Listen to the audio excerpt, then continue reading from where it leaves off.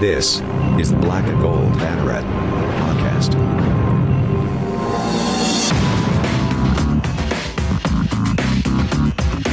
Now, here are your hosts, Jeff Sharon, Eric Lopez, and Brian Murphy. All right, welcome into the show. Jeff Sharon, Eric Lopez, and Brian Murphy with you as UCF is 1-0. We went 1-0, boys. Oh boy! I know they weren't useless. They were not juiceless, and thus they were not useless. Lots to talk about on this show. Football dominated, of course. UCF 1-0 after the victory, the resounding victory at Georgia Tech. The Knights face the ECU Pirates on Saturday. We're going to talk about that and more with Bubba Rosenbaum of the Sports Objective podcast, which follows sports up in Greenville and particularly ECU, along with other things. We're going to preview the game and talk about some of the other things going on around the world of college sports as well. How is Murph? Before we get going on that, how was Atlanta? Tell us about Atlanta. Oh yeah, I did everything. I got into the airport. I took the very glamorous Uber to my cheap hotel by the airport. I walked to a hole-in-the-wall Louisiana bistro joint, and then went to bed. And then went to the game the next day, and then won $100 playing poker. But I could have done that during the game. No, well, maybe. Wow, probably could have. And then flew back so really it was a really extravagant trip. Any lemon pepper wings while you were there in Atlanta, Lou? No lemon pepper wings. There was no lemon pepper wings. There was nothing. There was nothing really unusual about it. Obviously, walking around the campus of Georgia Tech on the day of the game, you could tell, wow, there's no one here. I'm expecting lines somewhere and people to be camping out and tailgating. And it's just sparse groups of people sort of walking around waiting for the gates to open. But everything else was pretty as is. It felt pretty normal. Yeah, we did our post-game interviews from a conference room above the stadium when the players and coaches were in a locker room below the stadium. But that was the weirdest thing about it. Otherwise, it looked like it was football. Well, it certainly was for about three quarters there until UCF turned it on in the fourth. 49-21 was the final. What more can be said about that game than could be said? But we're going to spin this thing forward to ECU, and this is ECU's first game of the season. Remember, this game got bumped from ESPN Plus to ABC. Noon kickoff on Saturday. UCF at ECU at Dowdy-Ficklen Stadium. Spread right now 27.5 points in favor of UCF, and that's up 3 points from where it opened, according to OddsShark. The over/under is 77. 70% of the money is on UCF minus the 27.5. Of course, Dowdy-Ficklen's been the home of a lot of not so great memories for UCF over the years, but more recently some very good memories, of course, including Hale Perriman, and UCF comes in 1-0 with the target on their back, and Holton Ahlers making the first start of his junior season. So we wanted to catch up on the Pirates and see what the outlook is for them coming into this game. And for that, we reached out to the guys from the Sports Objective podcast. That's the Sports OBJ on Twitter. And we heard from Bubba Rosenbaum, one of the cohorts of the Sports Objective, who's covered ECU for a long time. And here is our interview with Bubba Rosenbaum. Bubba Rosenbaum, coming to us from North Carolina. What's going on, man? How's everything going up there? Going well. It's excited to be finally in game week for the Pirates. And of course, this was supposed to take place back on August 29th when East Carolina was going to open the year with Marshall in week 0, but it's been a long wait, but glad that it's finally here.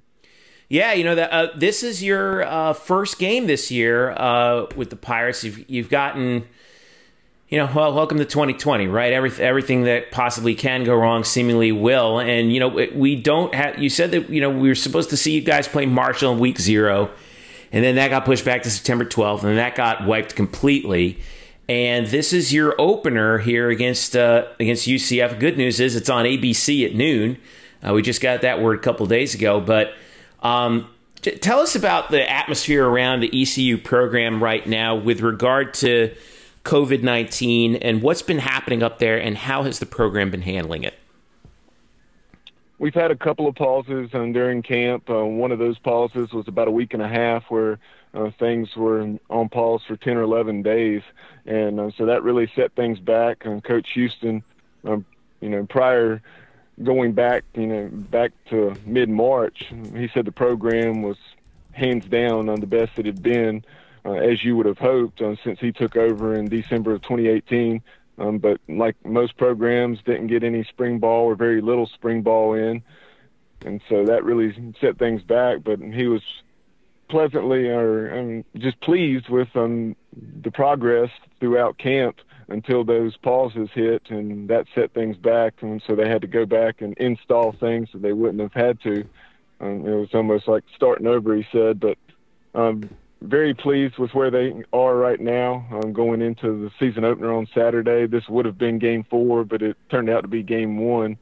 And so the biggest thing on the defensive side of the ball, you got a first-year coordinator in Blake Carroll, who actually met with the media today for the first time in a while. Coordinators typically meet with the media the way Coach Houston does things every Wednesday during game week.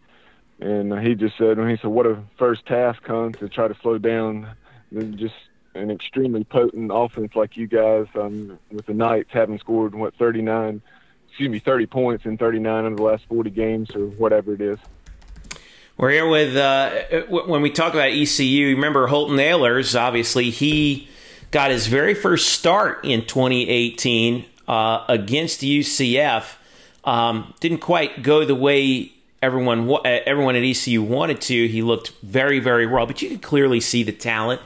Last year, 59% or 60% throwing the ball, 3,300 yards, 21 touchdowns, 10 picks. And, what I thought he did a really good job of was in the last few games of last season. He threw for 535 in a game. He threw for 498 in another. He threw over 300 each of his last 4 games, including 313 against UCF here in Orlando last year. And I really that game against Southern Methodist, when he threw for 498 and 6 touchdowns, in a 2-week span, he throws for over 1,000 yards, 10 touchdowns, and 1 interception at one point last year. But and against pretty good competition. What are you guys expecting from him, or have been expecting from him this year in terms of what he's been? The trajectory from last year. He's in his 3rd season now.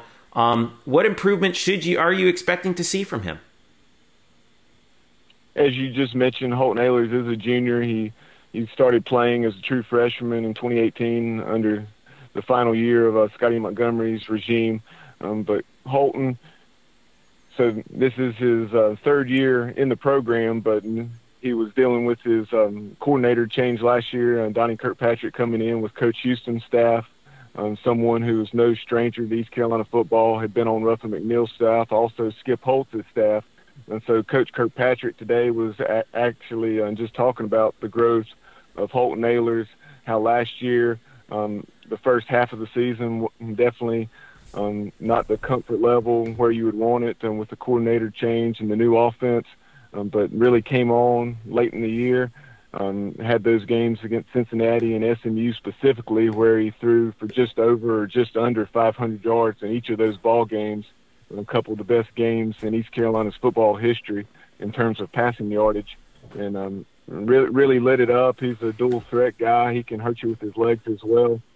And Coach Kirkpatrick said you can see that he's had well over a year in this system now. Unfortunately, he didn't have the second spring ball, but even so, he's comfortable making some of the checks and just standing in the pocket and going through his progression with a level of comfort that he did not have the first half of last season.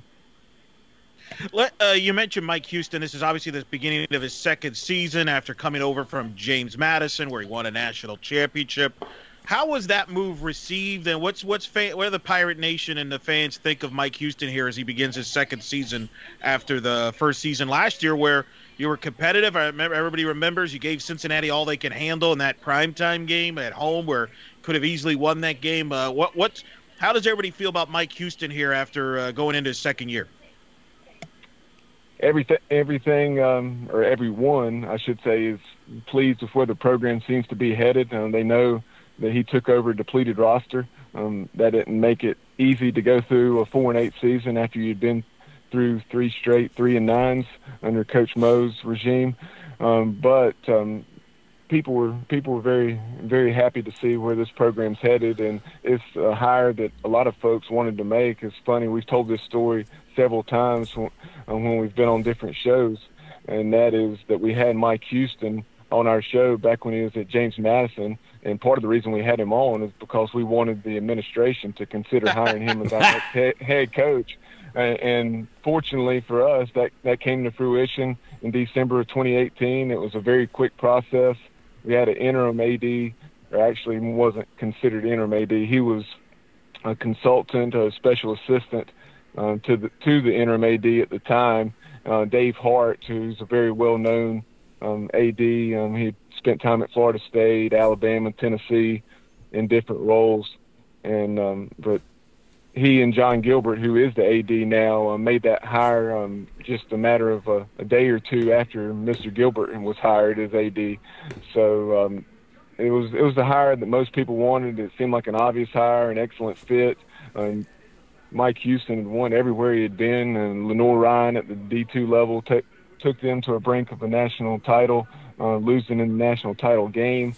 At the Citadel, took over a program that was really struggling, who most people said, and couldn't compete for a conference title, just had to hope for, a 7-8 win season, that kind of thing. But they were able to get that done there, and knocked off South Carolina in the process.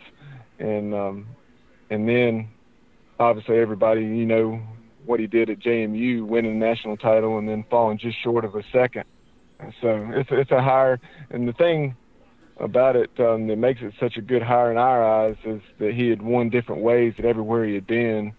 And so he's a guy that's very well connected in the state of North Carolina, in the region, and has those recruiting ties that you would want in Virginia, North Carolina, and South Carolina to have success like we've had in the past.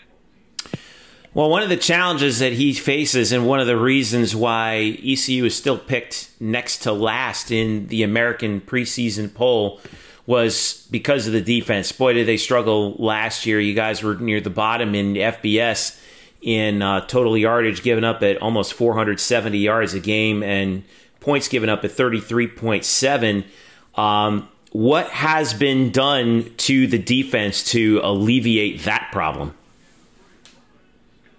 Defensively, earlier in the interview, I referenced Blake Harrell. Blake Harrell's a guy that Mike Houston's very familiar with. He is on the younger side. He has been a coordinator before, but not for several years. And most recently, last year, he spent at Kennesaw State, and they were one of the best defenses in FCS football. And then prior to that, he had also been at the Citadel. Did not go to JMU with Coach Houston, but he stayed at the Citadel because he had the opportunity to be defensive coordinator there, and then moved on to that job at Kennesaw. But really brought in a lot of defensive linemen because that position group was depleted, and also a lot in the defensive backfield because really needed to shore that area up as well. And they think they've done so. Extremely green in both of those areas, particularly on the defensive line. And they do have some guys like Jaquan McMillan at corner that showed some things last year, did pretty well as a true freshman at corner. But a ton of question marks, and then that's certainly not where you want to be anytime, but especially opening the season off with a offense like UCF is so potent and plays at such a fast tempo. It could be a situation where the Pirates could not saying that they're going to score this many, but they could score 50 and lose on Saturday. My buddies and I have talked about that. Wow. That'd be a heck of a game. I'll tell you what, ABC would enjoy that, a high-scoring game like that. Yeah. Do you feel that the offense has to carry this team early on, especially you're very young on the defensive side of the ball? We've talked about Ehlers, but how is his offensive line and the skill positions that he's going to be throwing to and handing off to? Does he have enough around him? Because I remember during his career at times, he would face a lot of pressure, and he overcame it, which is tremendous. But what about the offensive line and the skill around him? Yes, the end of that 2018 season, Holton was certainly running for his life a lot of the time, and made something out of nothing more often than not. But he was definitely taking too many hits. Last year, that wasn't as much the case, but the offensive line has continued to improve under a 40-plus year veteran in Coach Steve Shankweiler, a guy who's actually in his fourth stint under his fifth head coach at East Carolina, something that's just unheard of. But Coach Shank, he has some nice pieces to work with. Some of them are fairly unproven, but he has some nice flexibility. And there's basically, I want to say, 10 to 12 guys that are going to be interchangeable in a lot of those offensive line spots. You have a guy that's a first-year center in Fernando Fry. He played at guard last year, but had a couple of centers have to exit the program early due to suffering an extreme number of concussions and so forth. So with John Spellacy and another center exiting the program, Fernando Fry made that transition. And then you have another concern at tackle. The Pirates are extremely light. You have Deontay Smith, who's very talented, and he actually had played guard very well in the 285 range probably in the past. So that's not as much of a concern with him being just 275 this year, although it is of concern. But the bigger concern is Bailey Malovic at the other tackle position at the quarterback's blind side, if I'm not mistaken. And he is just 257 pounds, which sounds like a offensive lineman from the 1970s. Right. So, I mean, he is extremely athletic, but he needs to add another 25 or 30 pounds probably to his frame. Get him going to some of those barbecue places over in Greenville, man. Fill that kid up. He's one of those. I'm sorry, I didn't mean to step on his hair, but he's one of those that really did not benefit from everything that went on the last 5 or 6 months because he needed to have the July and August time in the weight room that he did not get. I want to talk about the history of ECU a little bit, and particularly these two programs. This will be the 19th meeting, which I think UCF and ECU is the one team in the American that UCF has played the most. And going back to the very first meeting back in 1991, when Bill Lewis was the head coach at ECU. And when people think UCF and ECU, they think of 2014 and what we call Hail Perriman, the Hail Mary in Greenville, which I'm sorry to bring up because I know how. It's the only time we've had success at the Boneyard. That's there was fair. many years there where you guys had our number there and some great games going back to Conference USA. But what I wanted to ask was that was the last time you guys won more than 5 games. Was that season in 2014? You went 8-5 under Ruffin McNeil.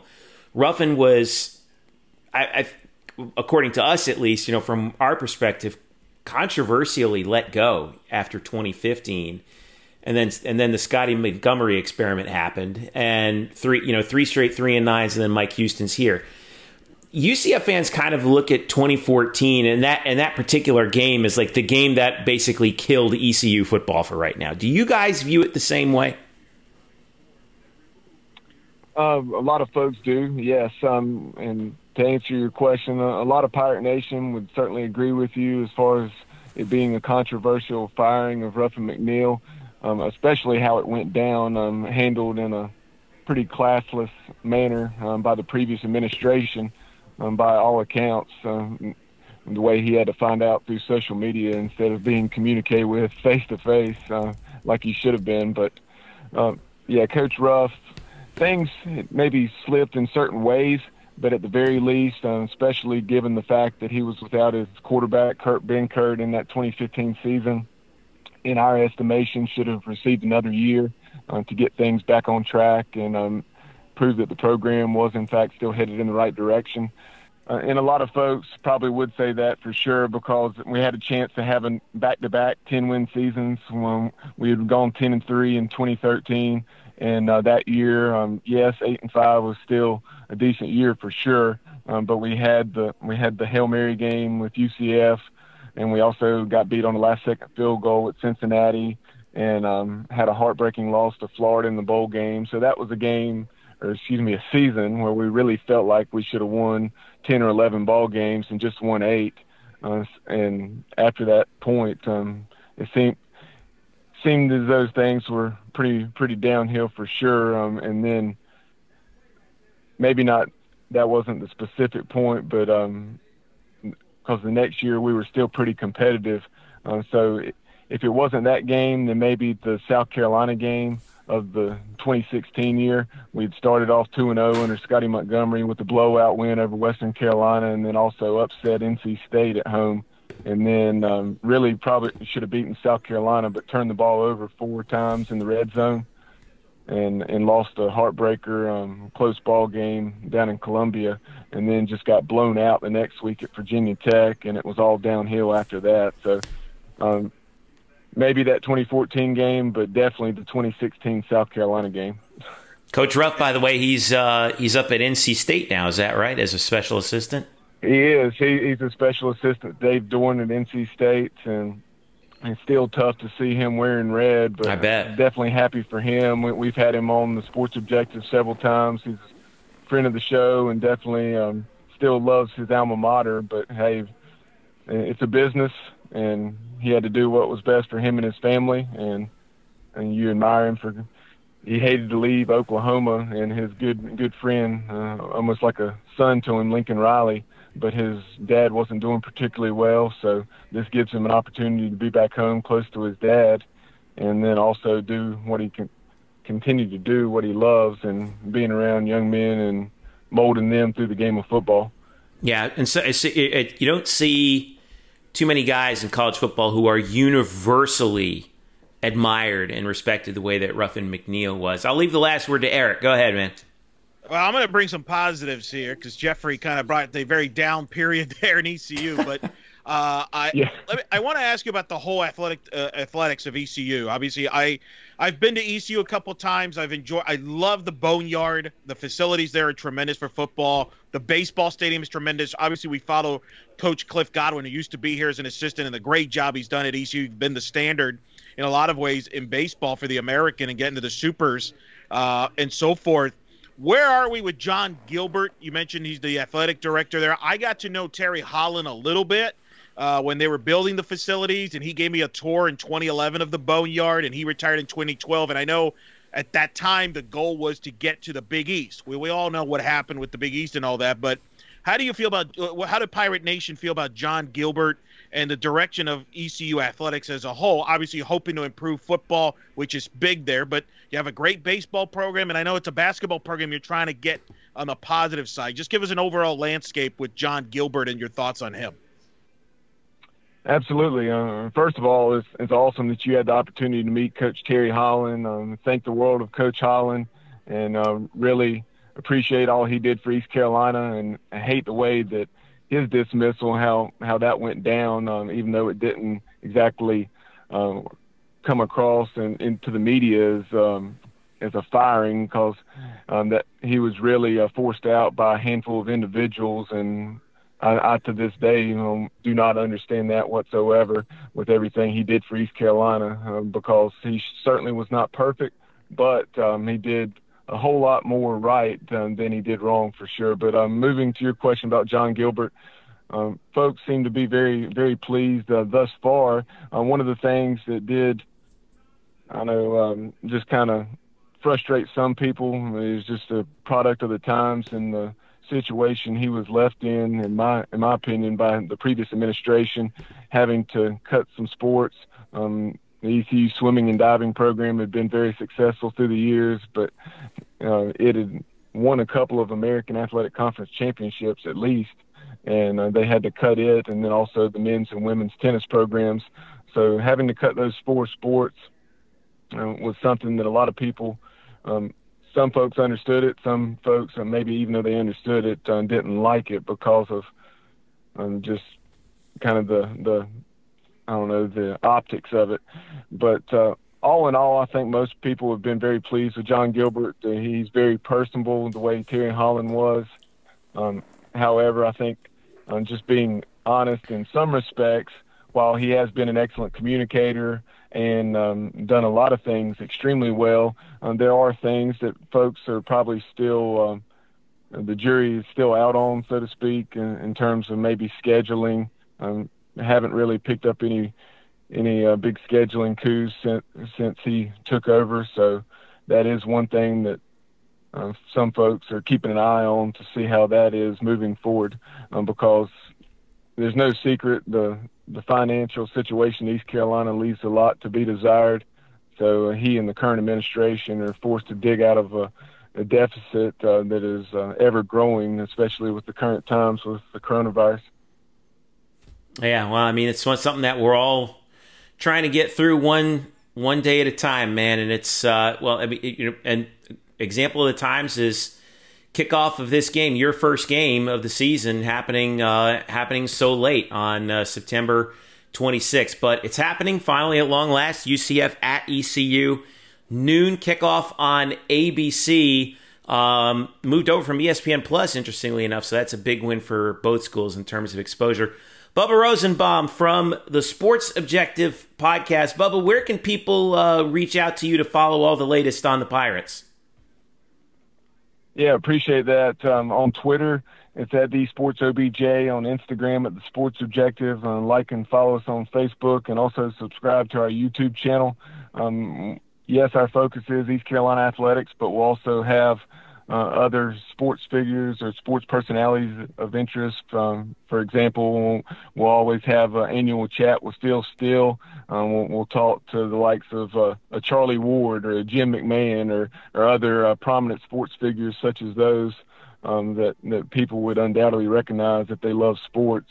So give us a listen. Like I said, a lot of our shows are actually on or with video Facebook and YouTube, but then also pretty much any podcast platform, whether it's through TuneIn Radio, SoundCloud, Spotify, Anchor, you name it. If it's a podcast platform, you can probably find us there by simply searching the Sports Objective. Cool stuff. All right. And will you be at the game on Saturday? I know there's very limited attendance, right? I will be. There'll be 350 tickets distributed, and those will be going to 250 East Carolina parents or family members, and then 100 to UCF football team members' parents, and then also members of the media. There will be a limited availability as far as credentials. Last year we had 2, and this year we have 1. So my co-host suggested that I go to this one, and so I will, in fact, be at Dowdy-Ficklen Stadium on Saturday about 11 o'clock. Is when they're going to open Town Bank Tower, the new press box that was open last year. All right, man. Dowdy-Ficklen, Eric and I and our partner, Brian Murphy, we all really, really enjoy that place because we think it's one of the most underrated venues in all of college sports. Just an incredible stadium, a good atmosphere, especially when ECU is good. And here's hoping that ECU can improve, but not just yet. Absolutely. We appreciate the kind words. We certainly, obviously we're a little biased, but we think Dowdy-Ficklen's an excellent venue, probably one of the top venues on the East Coast, especially when the Pirates are playing good football, like you just referenced. But I know my parents and some other friends have had the opportunity to attend games at the Bounce House over the years. Unfortunately, I was unable to accompany them because I was coaching high school football at the time. But I've been there, just not for a game. So hopefully I will make it down to a game in Orlando here in the future. All right, man. When you do, we got to get together. Thanks again, Bubba. Take it easy. All right. Absolutely. Look forward to joining you guys real soon. All right. Stick around. We'll be right back. This is the Black and Gold Banneret Podcast. Welcome back to the Black and Gold Banneret podcast. Jeff Sharon, Eric Lopez, and Brian Murphy with you. Follow us at UCF_Banneret, Facebook.com/Black and Gold Banneret, and of course, blackandgoldbanneret.com. Special thanks once again to Bubba Rosenbaum in the previous segment from the Sports Objective for giving us the lowdown on ECU, who's in just the weirdest position right now, starting their season on September 26th. And they come out as 27.5-point underdogs to UCF. It's 70% of the money, according to Oddshark, is on UCF minus the 27.5. Now, Murphy, we heard from Bubba that there's only going to be about 500 fans there, or 500 people there in the stadium, all obviously limited media, and then parents or close family. Literally, the parents from both squads are going to be there, and that's it. And so it's not the usual Dowdy Ficklin that we're so used to, but this I always have a hard time gauging, Murph, like when you're playing a team that's playing their first game and you haven't seen them yet. But what's the sense that you're gaining from this matchup? Is that 27.5-point line justified? Oh, it is hard to say because again we haven't seen them, but just judging from certainly years past, I don't think that line is not condemning Ehlers, who I think people respect, and certainly he's gotten some preseason love from the conference. But it's the defense. The defense was just absolute trash last year. Let's be honest. And I don't, people were like, how can they stop UCF's offense? Especially after we saw UCF. We've seen this offense once. And we saw them play an ACC team on the road, and they put up 49 after basically taking the quarter off. So, yeah, I have no problem with the line. And as far as the crowd and the lack of crowd, a lot of the players were complimentary of Georgia Tech and the way that their fans reacted to things and sort of were into the game and loud and booing the refs and made that sort of feel like an atmosphere. And I agree. I thought that stadium was louder than I expected. But the players have been asked this week about playing in a stadium with maybe literally no fans or just parents, and I don't think they're worried about it at all. I know Eric Mitchell said literally that right there is not a problem. I'm always going to bring the juice to the defense, which of course led to another reference to if you're juiceless, you're useless, which seems to be catching on by the week, and I'm totally fine with. So that's not going to be a problem. I think the only problem really here is if they let Ehlers sort of create on his own and they don't pressure him, he can be really dangerous because he's obviously, as you guys talked about, he's an athlete. He can run. He's got a huge arm, but it's the pieces around him, and he probably doesn't have enough. Let's hear from Josh Heupel real quick on what he said about ECU earlier this week. You look at East Carolina and what they did the second half of last season. They put up a bunch of points and were in a bunch of tight football games. It's a prideful group, year two for their staff with their players. I don't think our kids are going to take anything lightly. This is a big football game for us. It's the next one on our schedule. It's the only one that we get a chance to go win this Saturday. That's Josh Heupel talking about ECU. And one of the things that we kind of talked about before, Eric, and I know we mentioned in our interview with Bubba, something looked like it was starting to click with ECU's offense at the tail end of last year, particularly in the second half, when we talked about the nearly back-to-back 500-yard games that Holton Ahlers had against two pretty good teams, including Cincinnati and SMU. But it looked like he kind of turned a corner there, didn't he? He really did, and remember last year in the UCF game, Murph, we were there where they outplayed UCF in the second half, and I know that UCF had a big lead, but they moved the football on UCF. And to me, Brian, my concern, and I'm kind of your thoughts on this, ECU with Ahlers, he's mobile, can throw the football. The offensive line was much improved, as Bubba mentioned in the interview from the year before. They protected him well, and I thought UCF defensively in Atlanta, I know people focused on the 5 turnovers, but I thought they were average overall. I think they could play better. I know we talked about in the season preview that we thought this would be a strength and a really strong defense. I thought they were average, in particular in the linebackers, and PFF even graded them as average. Is that a concern based on what you saw in Georgia Tech and one of the things you want to see improvement? Because if they don't play better, I think East Carolina will score points. Absolutely. And if you looked at that game, you could see there were multiple breakdowns in communication, mostly in coverage when linebackers and safeties were in coverage against running backs. Georgia Tech would send a running back out just into the flat or maybe running a little route, and no one would be near him. And this happened, twice on one drive, I think, with Eric Gilliard. This happened right before the half. When Georgia Tech scored right before the half, there was a mix-up between Zamari Maxwell and Dylan Lester, the safety, as to who's covering the running back, and neither of them did. I think it was Lester's fault. There were definite communication issues there that need to be ironed out. And I think to your point, Eric, the secondary was fine to me. The defensive line was pretty good. I thought the defensive line was really good, actually, because Randy Charlton was active. Josh Seliskar, we could talk about him all day long and what he did as a true freshman in his first game. The second level was okay, and then the secondary was okay too.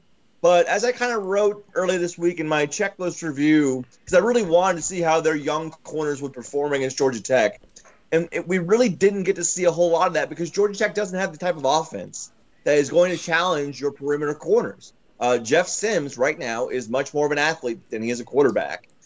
He wants to keep it safe. He wants to keep it underneath, middle of the field, so he's challenging linebackers and safeties. The outside corners, if they are challenged, it's usually on a pass that's 5 yards past anybody who can catch it. And Sims threw a number of those balls on Saturday. It was really kind of disheartening to watch. I mean, even as a UCF fan, you're like, wow, they could really be closer in this game if he was just on target with some of these really open, easy throws. And so I want to see more from those corners. I want to see more from Corey Thornton and Devontae Brown and Justin Hodges. And I think this is the type of game where you're going to see it because Holt Naylor is not afraid, and he's going to throw it everywhere. Sometimes that gets him into trouble because last time we saw him, he didn't really know where the ball was going. That'll be interesting to see if he's improved in that area. But he has a huge arm, and he's not afraid to use it all over the field. Where do you rank him in the conference as far as quarterbacks? We've talked a lot. Obviously, Dylan at the top, Shane Buechele at SMU up there on that list as well. Where do you rank him? We got White, obviously, in Memphis, but where do you put Ehlers right now in the league? I think he's a top half quarterback that's kind of under the radar because we saw it last year. We brought it up the Cincinnati game. They could have easily won. They moved the football. Where do you rank him?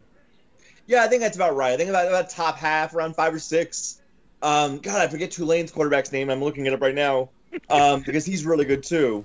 But then he's like 5, so he's like 5 or 6. But that's not a knock. Like there's some like you said, there's some good quarterbacks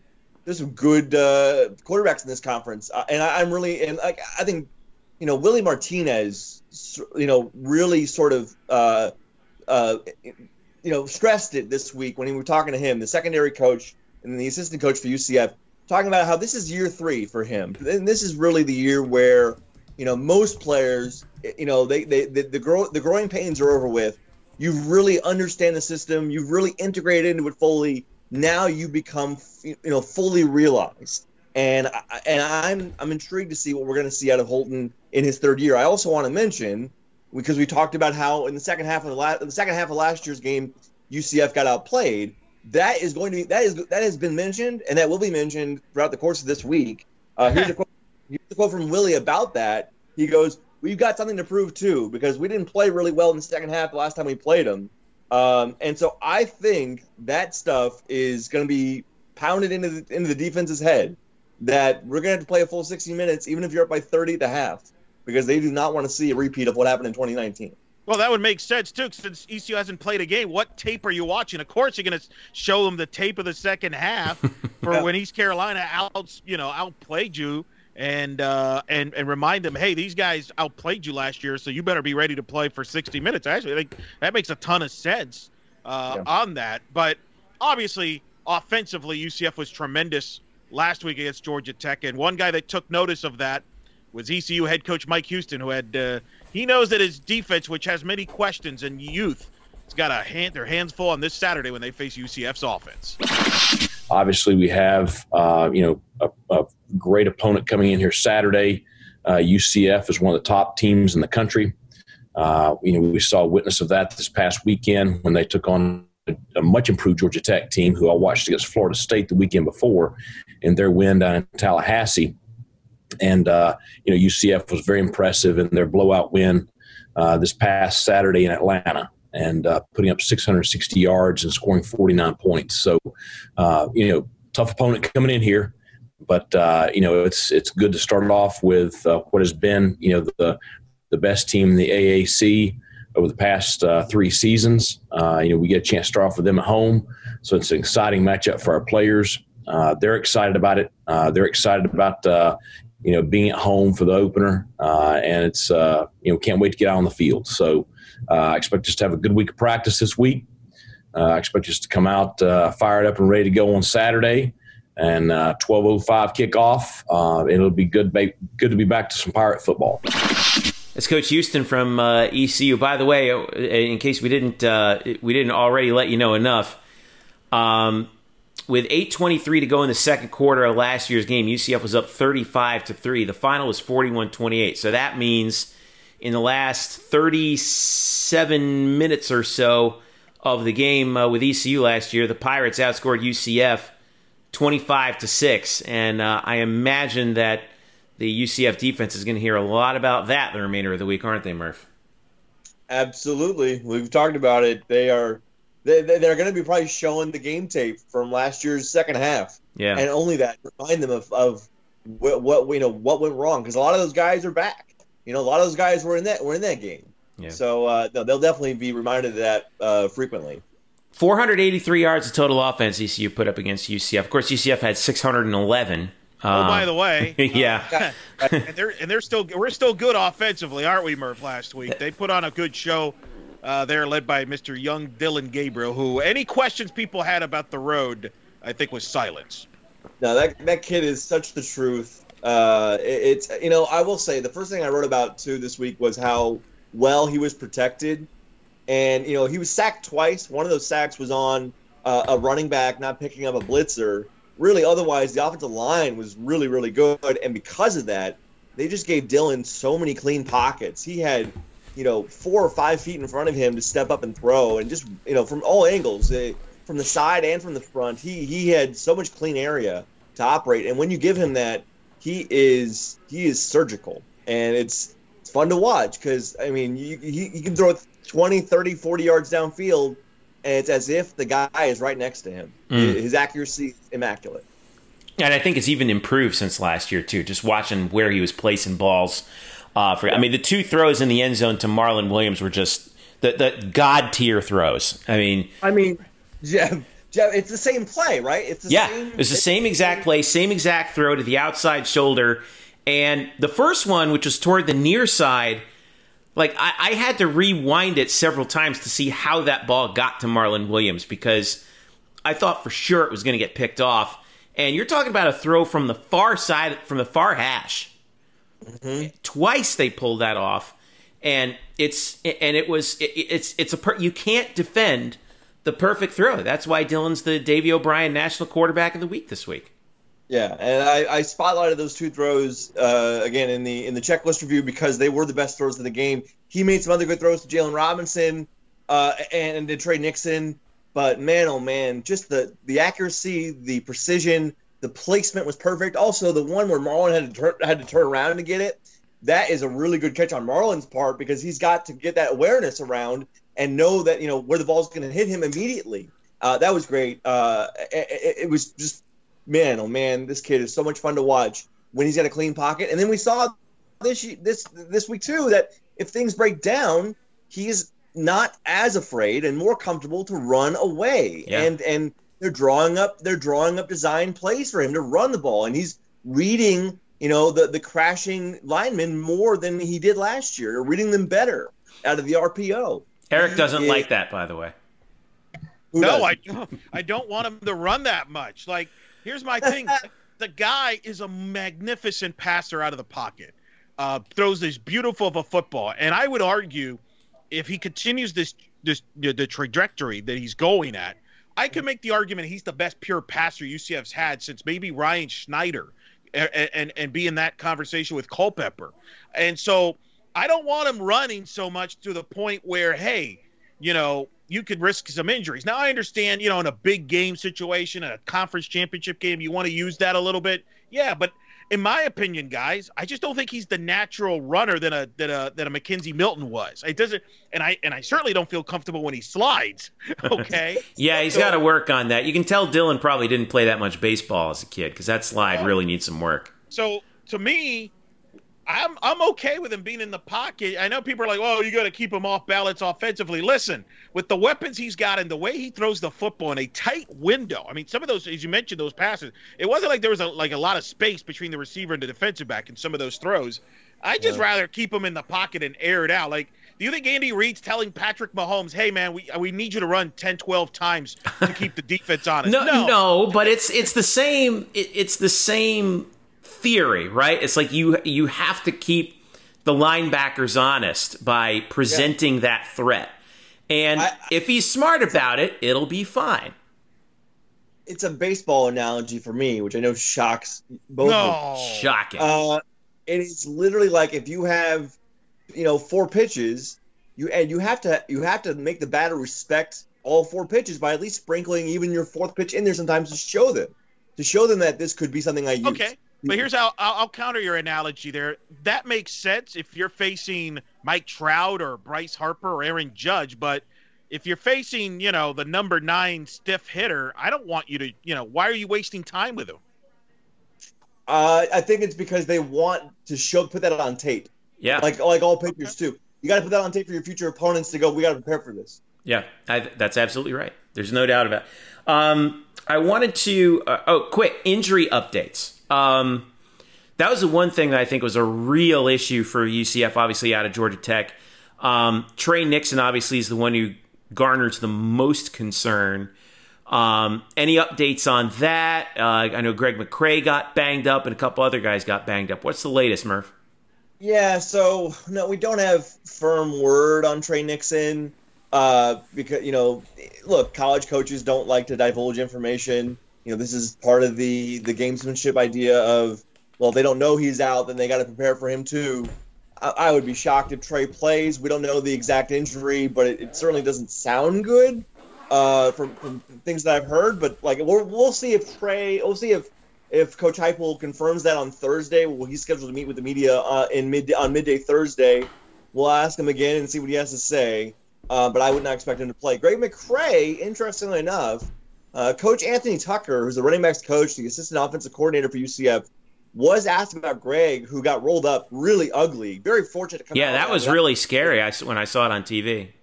Yeah, I mean, he got pulled down. His right ankle got rolled up really badly. It sounds like he came out, okay. No worse for wear. To use Tucker's words today, he said that Greg has been great, quote unquote, has been great in practices today and yesterday, Wednesday and Tuesday. So, that sounds good. Maybe it just means he's been great in, on the sideline or individual drills. I don't know, because sometimes, guys, I know this is also a shock. Coaches lie. So sometimes No way. I don't believe what you're saying. I know. So we'll see. We'll all find out on Saturday, right? But it looks somewhat positive for Greg McCrae. Otherwise, I think the other major guy, the guy to watch was Antoine Collier, who I got to commend and laud for just his toughness. So the dude is basically a heat-seeking missile. He's never seen something that he didn't think he could just bowl right through. It's great to watch him play because he's not a big guy, but man, does he like to hit people. And in this game against Georgia Tech, early on, he ended up injuring his right shoulder or arm or elbow area on his right side, his right arm. And he was down for a while, went out of the game, came back in, and didn't stop playing like he plays, and bowled into someone else on Georgia Tech and re-injured that same shoulder and arm again and was down for a couple more minutes, flexing the arm, and they brought the trainers out, and he came back in again. And we saw him walk off the field. He made it through the entire game in Georgia Tech. I assume he'll be out there this weekend because he did make it through that entire game. But I have to imagine that Sunday Monday was not was a painful day. It was a painful day for Antoine Collier. Twan, man, don't scare us like that. But he's fun to watch. Yeah, he is. Literally, he's a pit bull. Is he like going back to he made the interception in the Peach Bowl? Has he become like the biggest unsung hero of that defense? I don't know about that. What's funny about Twan is that he's extremely humble and not a guy who talks. Very quiet, at least with all of us. He's one of the most quiet players on this team. We've got guys who like to talk, like obviously McKenzie, but Otis Anderson, or Eric Mitchell, Richie Grant. Antoine Collier is very, very, very quiet, and I think you get that sense on the field too, where he's not really a show out kind of guy.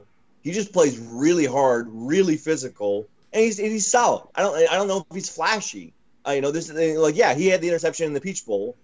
Granted, it was he kind of lofted it up there, and he was at the right place at the right time. But he is just solid. He's just a solid player.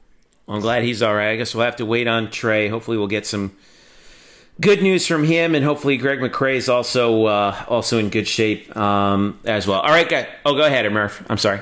I'll find out at Saturday at noon. I'll let you know. All right. Yeah. Right. So, perfect. Great timing. All right, I'm going to put you guys both on the spot one more time. Again, 27.5 point line for this game as of right now, Wednesday night. I want to know what the over/under is. I'm more 77. Ooh. That by the way, that over/under has skyrocketed because I saw it last night. It was 72.5. Yeah. Wow. So 77 over/under, 53% on the under. 70% is on UCF minus the 27.5, and that 27.5 shot up from 24.5 where it opened. So I'm putting both of you guys on the spot, starting with you, Eric Lopez. What are you thinking? I'm staying away from that. Like, I don't know. Like, Murph, who's playing? It's a 4-touchdown game. Who's playing in this game? Like, we don't even know. Like, to Murph's point, like, as we've learned anything from 2020, we may get surprises on either end there. I mean, ECU's had their own issues, there with COVID. I'll say this. If that number goes up to 28.5, I might take ECU. Because I do think they can move the football and score some points. Now, that hook is awfully tasty. Yeah, so I think that's the key number there. Because I actually have been more, if this was a normal night game at the Boneyard with a lot of people, I actually would be worried about this game. I was more worried about this game than the Georgia Tech game prior to the schedule changing and everything. But I think the fact that it's a noon game and there's literally family and friends at the building, I think actually helps UCF in that regard as long as they don't have a letdown. So I'm staying away from the point spread, though.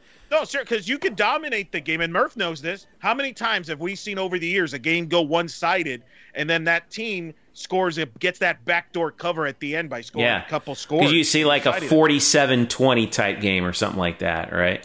50. Yeah, I mean 50. I mean 77 is a lot. That is insane. I mean, that's got to be one of the highest over/unders on the board of the whole day. Yeah. I got to believe. But it tells you, but yet we say that, and you think about it, if UCF, all they got to do is score 49, 56 points. East Carolina scores 21, 28 points, and you're there. Murph? Like it's so weird how easy you made that sound. Like, all they got to do is score 50, and the other team scores 28. Yeah. Like, what are we even talking about here? Yeah, like 56. Like, if UCF, think about it. UCF scores 56. All they got to do is give up 24 points to East Carolina, and it's still a blowout. It's not. That's hard. That's hard to do. I don't like this conversation. I don't like this. I'm taking the over. You go ahead. You're gonna take the under, Murph? You gonna take it? Go ahead. I'll throw out a couple of stats because I had to look this up yesterday. East Carolina is 1-5 against the spread in their last 6 games as a home dog, and 6 of the last 7 games between these two teams has gone over the total. So it's going to be high scoring, but none of those games were at 77. And so I don't know if I have the testicular fortitude to take that number. I would probably bet the under there. And I will say UCF, clears at 27.5, but I can't go 77. Like, let's say they win. I could see them winning like 55-20 and didn't get there. So, no. Didn't get there, but covered. I don't know, man. I just, me with these big numbers, man. I always get frightened, especially when it's against a team that's playing at home, and we haven't seen ECU play yet. I just, I don't even want to. I will say this. to your point, if this game goes under, that's probably good news from a UCF standpoint, which probably means the defense played well, right? Like, if this game goes over, then probably the defense has some struggle. So, to your point, if the defense plays up better than they did against Georgia Tech, it should go under. But, I think ECU is actually a better offensive team than Georgia Tech with a better quarterback. And I do wonder about a bit of a letdown there. I mean, this is, right? Like, if you're ECU, this is exciting. It's your opener. And you're playing a nationally ranked team, you're going to be all fired up. UCF better match the juice, if you will, of ECU. Yeah. If you're juiceless, you're useless. Yeah. All right, now it's a dead horse. But look, it was Georgia Tech's home opener too, and they just beat Florida State, and they got trucked in the fourth quarter. I mean, it doesn't really matter. You know why, Murph? Because we're the best team in the state. Hey, Dillon Gabriel said what he said. Yes. Quote unquote, I said what I said. All right. Let's take a break real quick, and we'll come back and we'll talk about that to wrap it up. All right? Stick around. It's the Black and Gold Banneret podcast. For me, I was always kind of put UCF. I'll see. Let's keep watching them. And now I'm to a point where they should at the very least be invited and talked about. And at the end of the day, if they just don't, if they don't quite stack up to some of the other teams in the Power Five, so be it. But at least they're there, and they should be, if they run the table, they should be in that discussion and be talked about. But I got to say, fellas, one of the things that really stood out to me from this past weekend, especially a week after the Big 12 went 0-3 against the Sun Belt, is what Oklahoma State looked like. And I started thinking about it as I juxtaposed that to what I saw from UCF. And I think there's an argument right now to be made that the AAC is a better conference top to bottom from a depth standpoint than the Big 12 is. Now, you factor in Oklahoma and Texas and what they are. The top is really good in the Big 12, but it's been just such a poor showing. When you look at UCF, you look at Memphis, if they can ever get themselves back on the field, and Cincinnati, American has earned the reputation to be part of the Power Six at this point in the year, and I can't wait to see more from them because this could be a year they can get themselves into the playoffs. Now let's get into a team that I've not generally been great to, UCF. Are we good? What can we hug it out? I'm in my house. It's been a rough day. Can we hug it out? Because you looked great. You really did. And I'm giving you props. UCF, you look like the real deal. All right? You were the real deal a couple of years ago, and you look like the real deal this year. And if there's going to be a year where a group of 5 team gets into the playoff, it's probably a year like this, right? I mean, who knows what's going to happen? Who knows whose games get postponed and so on and so forth. So UCF, nice job today. That was an absolute thumping of Georgia Tech. So good on you. And that's a Georgia Tech team, remember, that beat Florida State, although I don't think any of us think Florida State is all that good this year. So UCF, big ups to you. Keep it going. Playoff sleeper. You never know. All right, that's Joel Klatt.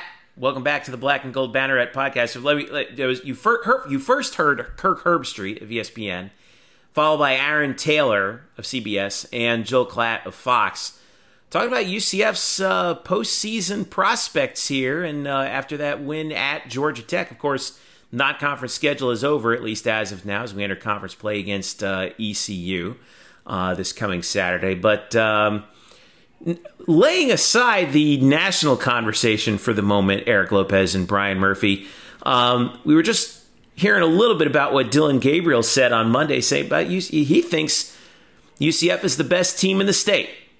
So here's what Dillon had to say. I said what I said, and I was confident in it. It's up for you guys to feel whatever you guys want to feel. Everyone has the right to their opinion, but I still think we're the best team in Florida. And truly, I don't care about rankings. That's why we play the game of football. Is when you put 2 teams together, you see who wins, and that's all I can do is whoever they put in front of us. All we can do is play and find a way to win. So we have no control over that.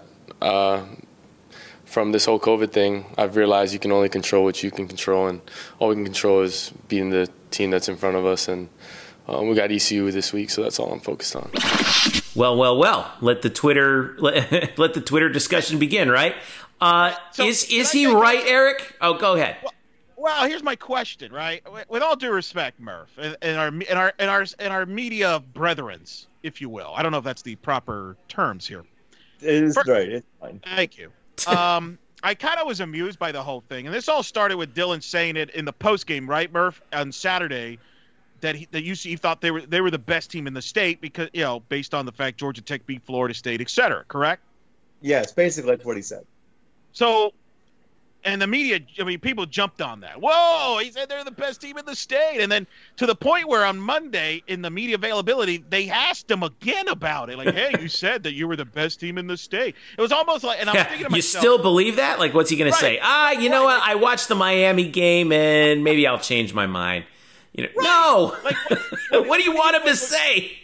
Right. Like, of course he thinks he's the best team in the state. He better think that they're the best team in the state. I would be worried if he answered the question like, on second thought, guys, I thought we were the third best team in the state. I saw Miami.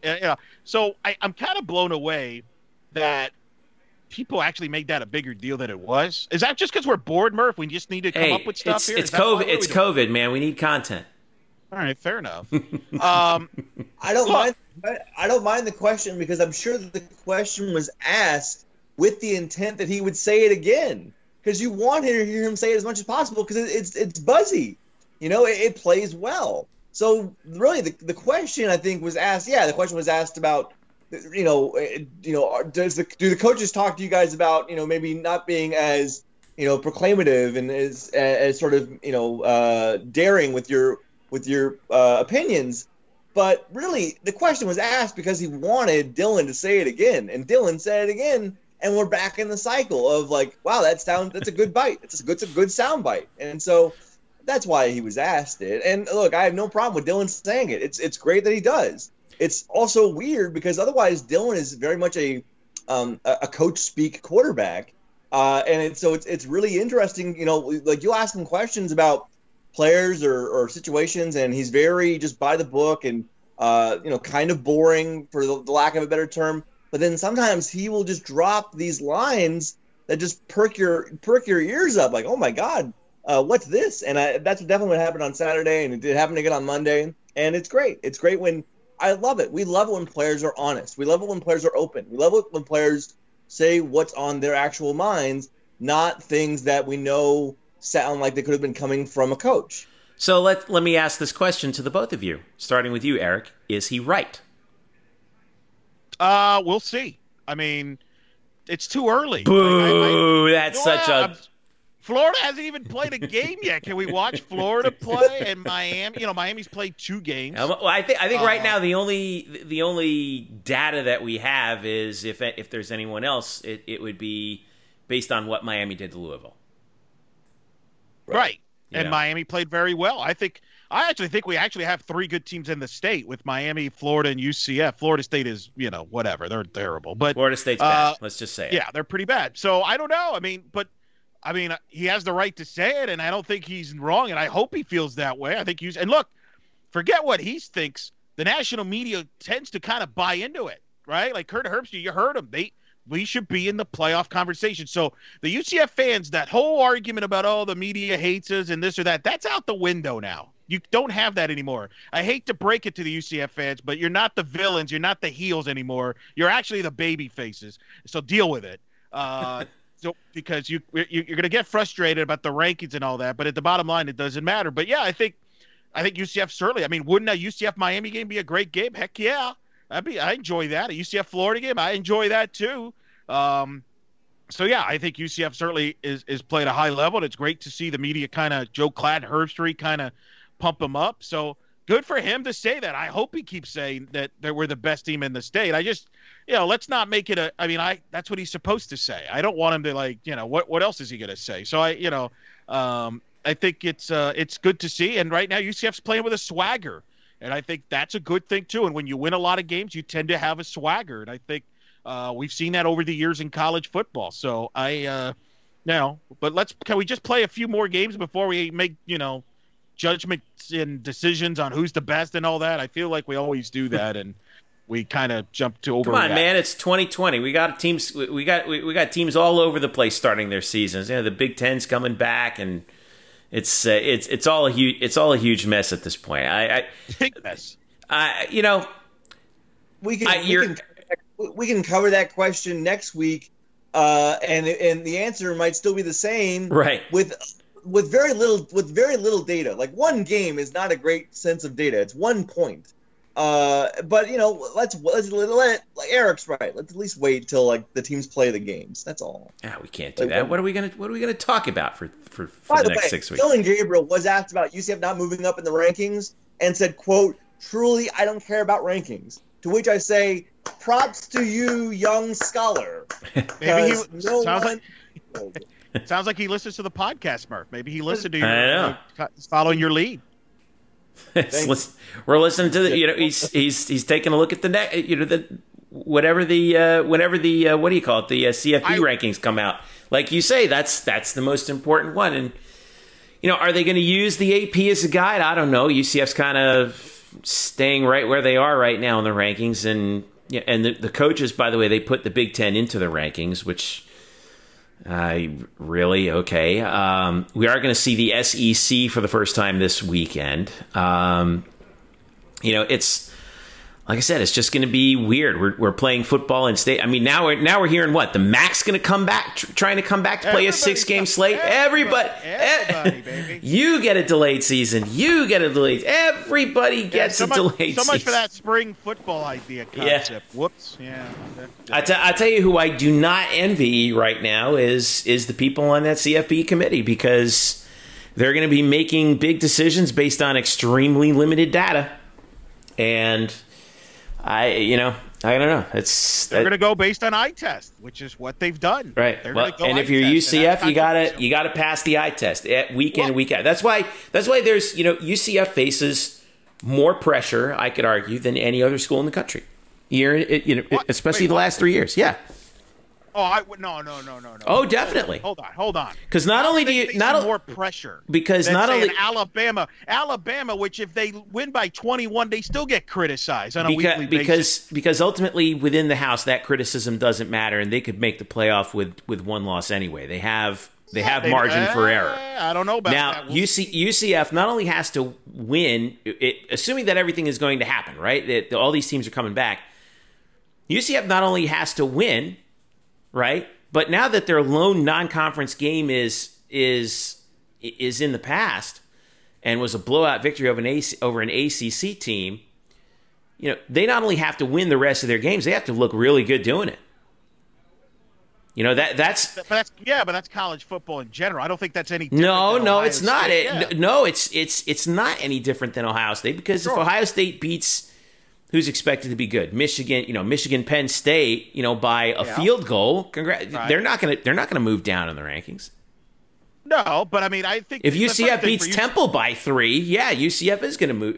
That's going to be looked at with a much more scrutinous eye. And some would say rightfully so. I mean, they should blow out Temple, but here's the thing: they got to worry about winning the conference first.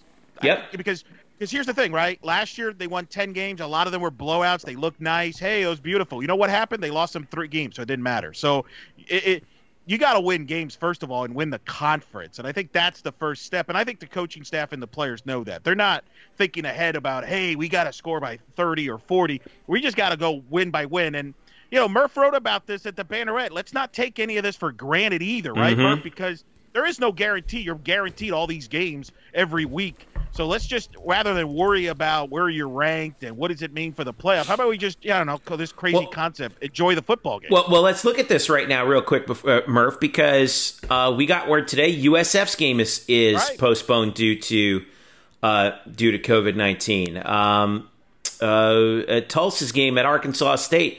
South Florida was supposed to play FAU. Houston was supposed to play at home against North Texas. This is the 3rd time that Houston's had a game swiped out from underneath them because of COVID-19. UCF is on ABC this weekend because Notre Dame's game at Wake Forest got postponed because of COVID-19 concerns. So we still haven't put a lid on this thing yet, guys. We're still getting games wiped due to the virus. And I'm a little uncomfortable about the fact that there are so many AAC teams involved with that. That gets me worried because, what's that going to mean down the road, right?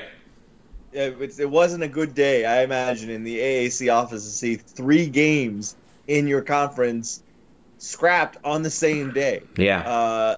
That is bad. I think for Houston, if you include all of the schedule changes with the conferences going mostly, in conference and not playing many out-of-conference games or other conferences just shutting down entirely, I think this is the 5th game that Houston has had wiped off their schedule this year. But like you said, also the 3rd game really in a row, and I can't imagine what that's like. Again, like I wrote, we need to be grateful for every kickoff as much as we are happy for every UCF win, because getting to Saturday is a challenge for all of these teams.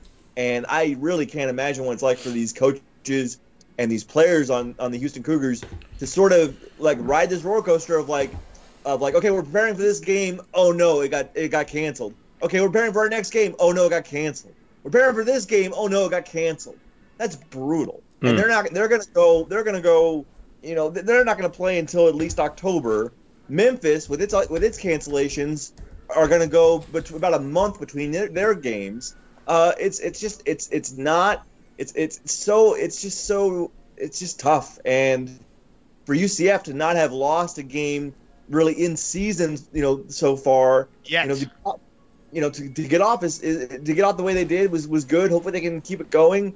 I guess you could count the FIU game as a game they lost because FIU had to push their season back because they had to shut down. But for right now, like comparatively, like UCF's kind of like knock on wood, but they've been doing a good job. At least the team football team has. So, but the problem is you could do everything right and you still may lose a game because the other team has issues. So isn't that the case with Houston in all 3 games? Yeah, because right. Memphis had the issues. Baylor had the issues. North Texas had the issues.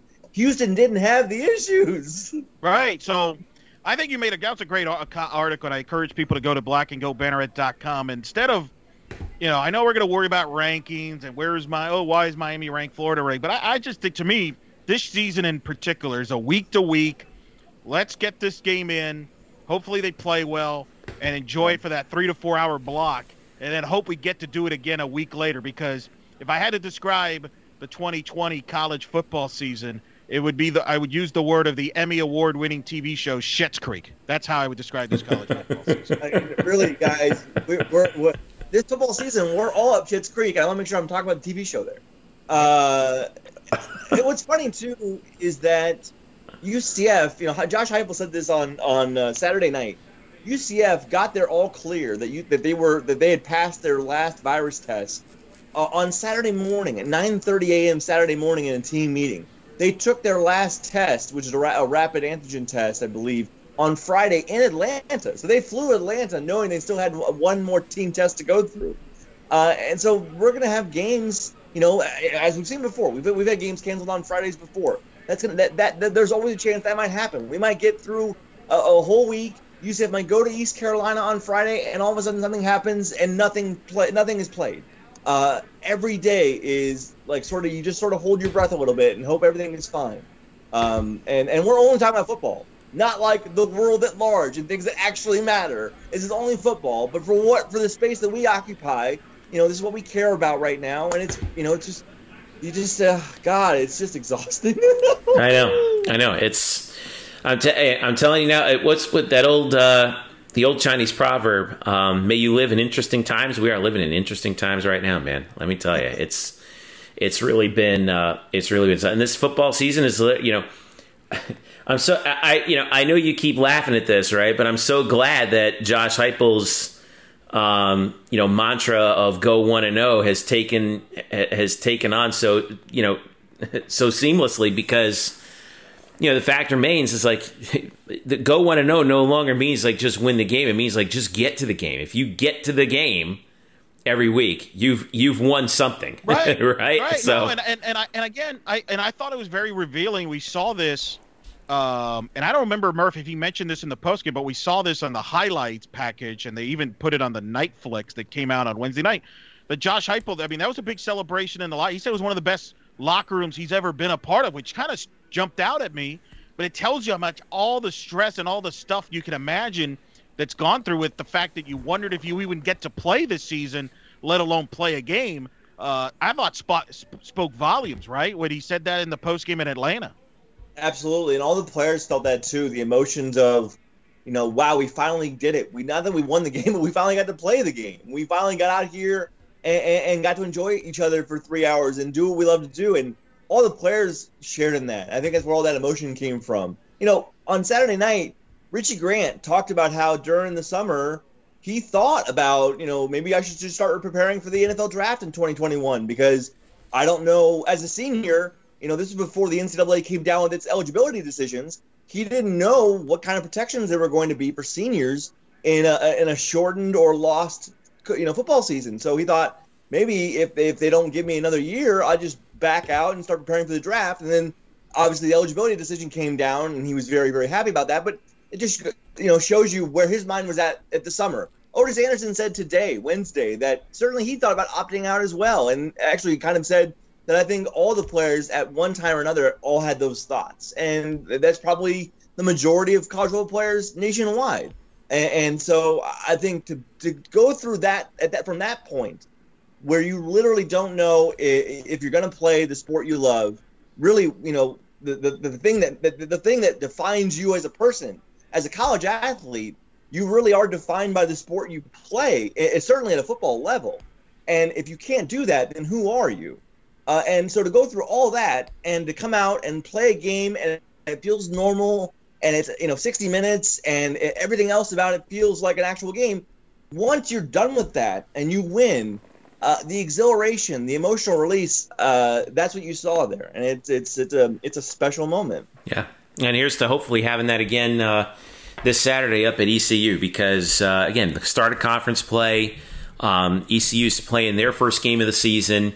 This is going to be, and again, COVID problems that have been dogging ECU throughout the entire time. This is finally their chance to take the field. And what are we going to get? Well, we're going to find out noon. ABC. Once again, 2 straight weeks on ABC. Eric, what are we thinking for TV numbers in that noon time slot now? Well, I think it's interesting. It depends. Because, example, we talk about games get played or not. As we record this Wednesday night, there's some people that wonder, for example, one of the competitions at noon is the Oklahoma-Kansas State game at noon. Kansas State's safe. They're playing with walk-ons right now because they've had some issues with COVID. So there's some questions whether that game still gets played or not. We may not know, to Murph's point, until Friday for sure, or, if the game gets played or not. So, you got Florida and Ole Miss on ESPN. You've got the Oklahoma game potentially on Fox. So that's tough competition there. I think if you get $1.5 million to $2 million, I think you're all things considered, you're satisfied.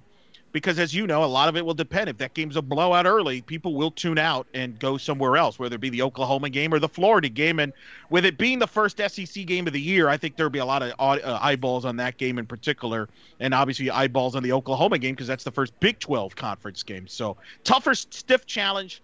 But if you can get $1.5 million to $2 million, it's okay. Anything above $2 million, I think you take it as a celebration there. But look, the reason that happened.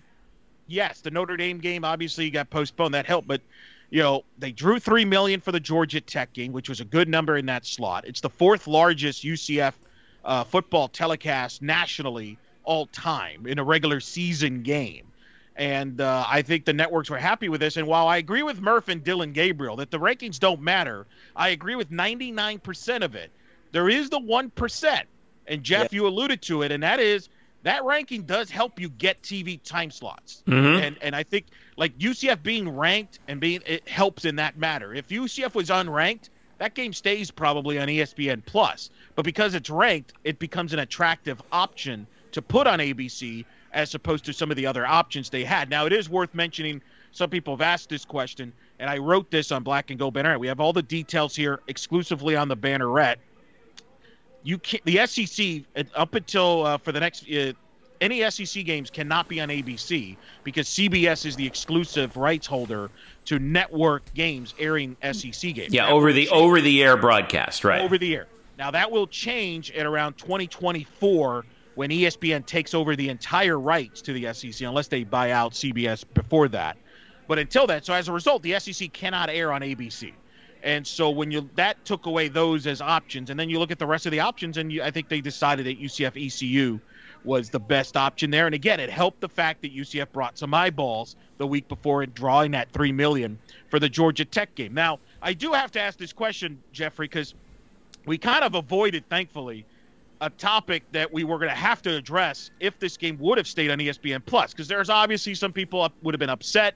They were already griping about, well, we got to go on ESPN Plus and things. I want to point out a listener who tweeted at us at UCF_Banneret, who asked this question as a result of the TV numbers and all that. And he asked Cleddy Lee, the Twitter, a shout out to him, to the person listening. And he asked the question, can Mike Aresco renegotiate the TV deal? This has been a topic because people aren't happy with the ESPN Plus deal. Do you want to address that first, Jeffrey, as somebody that because we've addressed this a lot. We've had Michael Smith on from the Sports Business Journal, but I feel like give you the first reins on this. Like, well, why? Well, let me bring up two questions. There's two things that I think are fair questions to ask, and I think the deal at the end of the day, Mike Aresco, by the way, should get credit because this. Under last year's contract, UCF would not have been able to be on ABC because odds are this game would have been on CBS Sports Network. Exactly. So let's bring that out. The fact you stayed on ESPN ABC has this bigger platform, so that helps.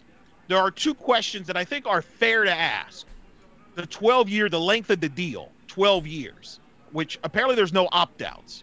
So to answer Cleddy's question, no, officially, he can't renegotiate. However, as Jeffrey, you could, as somebody who's worked in television, just because the contract says you can't renegotiate right now, doesn't mean down the road things may not change. There's always a loophole here and there they could find. Maybe. Yeah. Well, especially in the case of the Americans contract, because if teams leave, then that gives ESPN the option to essentially reopen negotiations, and I think that it did occur with UConn, but I didn't hear of any updates on it from there. But probably because TV realized UConn brings no value in football, and they said we're going to lose more money. Actually, we'll lose money if we keep UConn in football. So thank you, Lee. Thank you for leaving. Yeah, but in general, like this is why you want to keep that relationship with ESPN and Disney. So solid, right? Is because it gives you the opportunity. It gives you a much better opportunity to be on ABC in the event that those things kind of happen. And I get that everyone's like, well, shoot, I'm not going to be able to watch the game on ESPN Plus. Well, yes, you are. All right, go. It's what $5.99 a month. I mean, and whether we like it or not, that's where things are going to be headed, right? Because across the board, we don't know, and right now we don't know. And this is something that I've seen from a number of places, is that COVID-19 sped everything up about 10 years in terms of business, especially in the media business.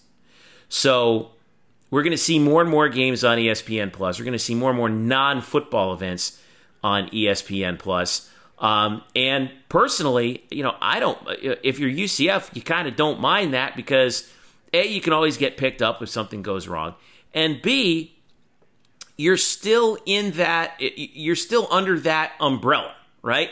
So you can produce, we don't know, at least as of right now, who's going to produce these games. But, I'd rather have ESPN doing it than CBS, which doesn't even factor into the ratings, at least as of right now. So I agree with that. And it's important. Look, the ESPN Plus thing, it is part of the future. I will say, if I were to tweak some things there, I wish they would have a deal where, for example, and I don't know if Murph qualifies this, but if you're you subscribe to HBO, you could get HBO Max as part of the deal. Mm-hmm. If I wish they would have done where ESPN Plus was, if you were a subscriber to all the ESPN platforms, that ESPN Plus could have been included, and just leave that for the people that weren't. Well, I think that if you're an ESPN Plus subscriber, you do get bundled in for like what used to be Insider, I think. Is that right? Right. I think so, but you still got to pay. Whereas, in other words, for example, if you have, I have my cable package, I have all the ESPN channels. So in theory, I would have liked to have gotten ESPN Plus as a part of that, because I'm already paying for the other ESPN. So I understand some of the questions there, but at the end of the day, here's what I would say. South Florida this week played Notre Dame. Big deal, right? Except they got moved to USA Network because NBC had golf, the U.S. Open. It did a terrible number. And you know why? Because it was on USA. No. Right. And I think I haven't watched USA since the Cartoon Express was on. Well, here's the thing. If you're a college football fan, you have no reason to ever go to USA Network. And I think we sometimes take for granted just the familiarity of knowing, hey, I know if I tune in on Sunday at 1 o'clock on CBS or Fox, there's going to be an NFL game on. Or if I'm tuning into ABC or ESPN on a Saturday, there's going to be college football on.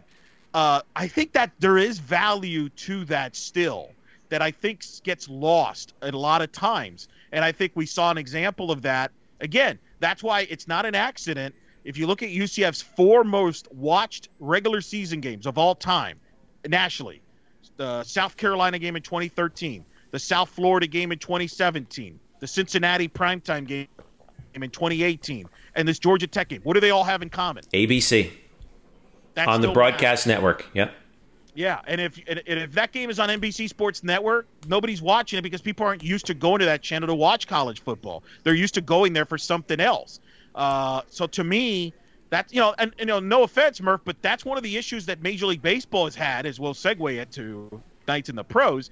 With the postseason coming up, a lot of times part of the issue that baseball has is where is the baseball playoff game on? Because a lot of people are not still used to tuning into TBS on a regular basis to catch a baseball game. They're used to certain ESPN or Fox. So in the industry, that's been part of the conversations. And that's one of the reasons why the NFL in their next TV deal is more than likely going to keep it on Fox, CBS, NBC, and probably ABC will be in the mix because people are used to seeing football on those networks.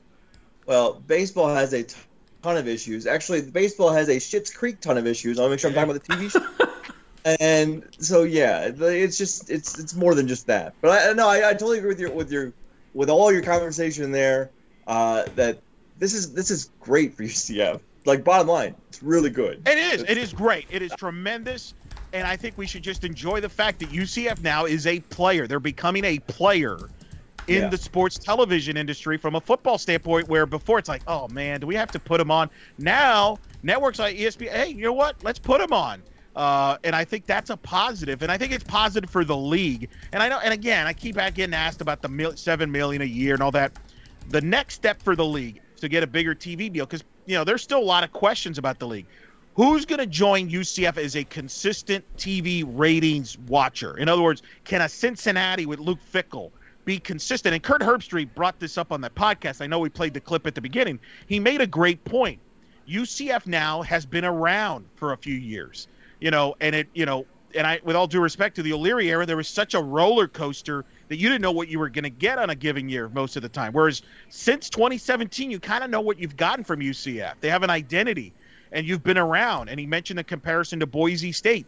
That matters in television. The next step for the American is, can a Cincinnati join UCF and be consistent? And can they draw eyeballs to television? Can a Houston bounce back and become significant? If you're the American, that's what you need. And if that happens, guess what? You're going to start making more money from a television standpoint down the road.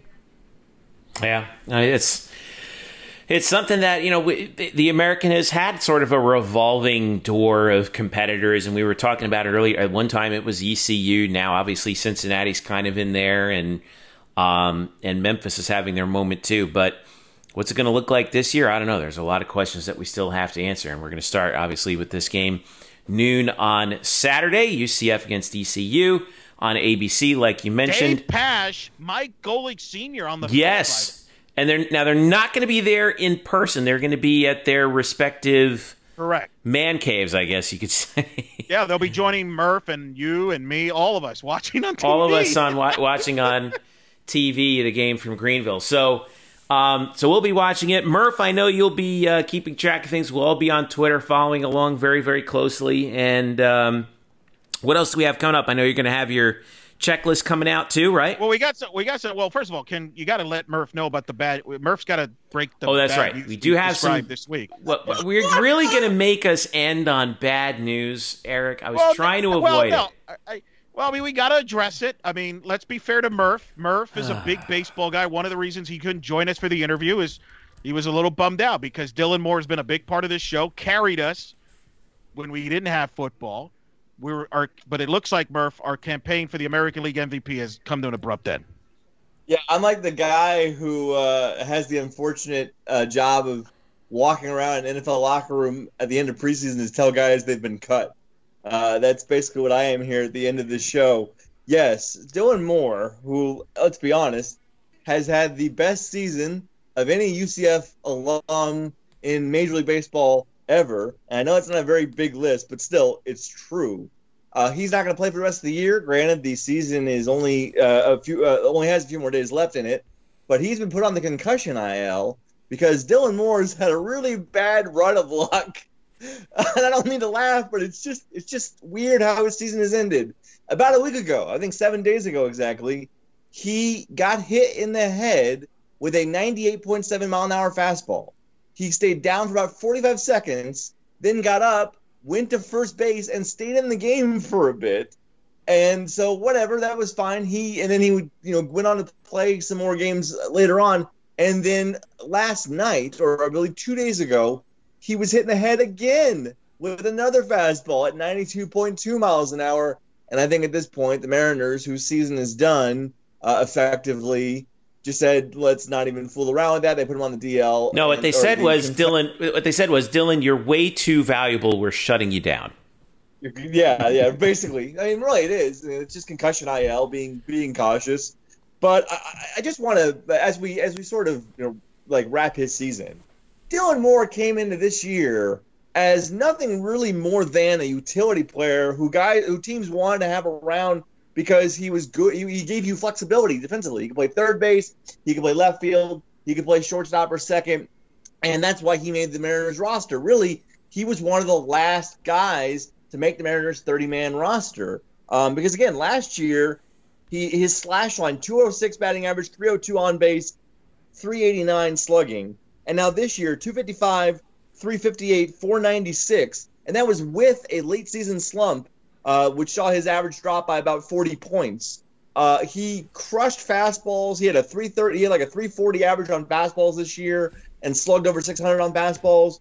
He had a lot of hard hit balls with what we call barrels. If you look at barrel rate, which means basically how perfectly do you hit the ball in terms of exit velocity and launch angle, he's among the top 40 players in major leagues as far as replicating those kind of events. He really kind of came into his own as a hitter, and all of a sudden has now transformed from being a utility player to possibly being a guy that the Mariners keep, maybe near the top of their lineup next season, which is just it's amazing how his career has blossomed here in this past year. For a guy who is 27, he's not exactly young, but he's really come into his own. What do we make of his prospects for 2021? Is he like a guarantee now to make the team next year? He's absolutely guaranteed. Yes, he's a guarantee to make the team. I would, we'll see what they do. The Mariners are in a long rebuilding phase here, and so we'll see what they do with their lineup. But right now, I would say I'd pencil him in for, probably second in the lineup. But, maybe if they get some better production out of the guys who are coming up through their minor league system, maybe he moves down to like 7th or 8th.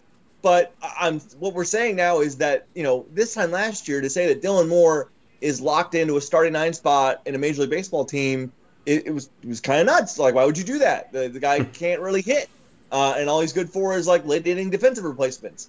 And he, whatever it was, he solved those issues. And he still strikes out too much, but like really, who doesn't in the major leagues? Other than like 4 or 5 guys. It just, Wow, that's right. Who doesn't strike out? Everybody strikes out. Way to slough that one off. I mean, really, that's just the game. That is the game, and really, I think Dylan understands too. Like, you have to sort of give that up to sort of, you have to give up your contact in order to provide power. And all of a sudden, Dylan Moore hitting 8 home runs in 38 games. Guys, that extrapolates out to 30 home run season, and I'm not sure if I'm ready for Dylan Moore to have a 30 home run season. that doesn't compute in my mind. But that's the kind of guy he was this year. So, with Dylan Moore now season over, who's going to pick up the UCF alums slack here with the playoffs starting a week from now? Like at this time, I don't know what we're going to do, Jeffrey, because we normally record on Wednesday night.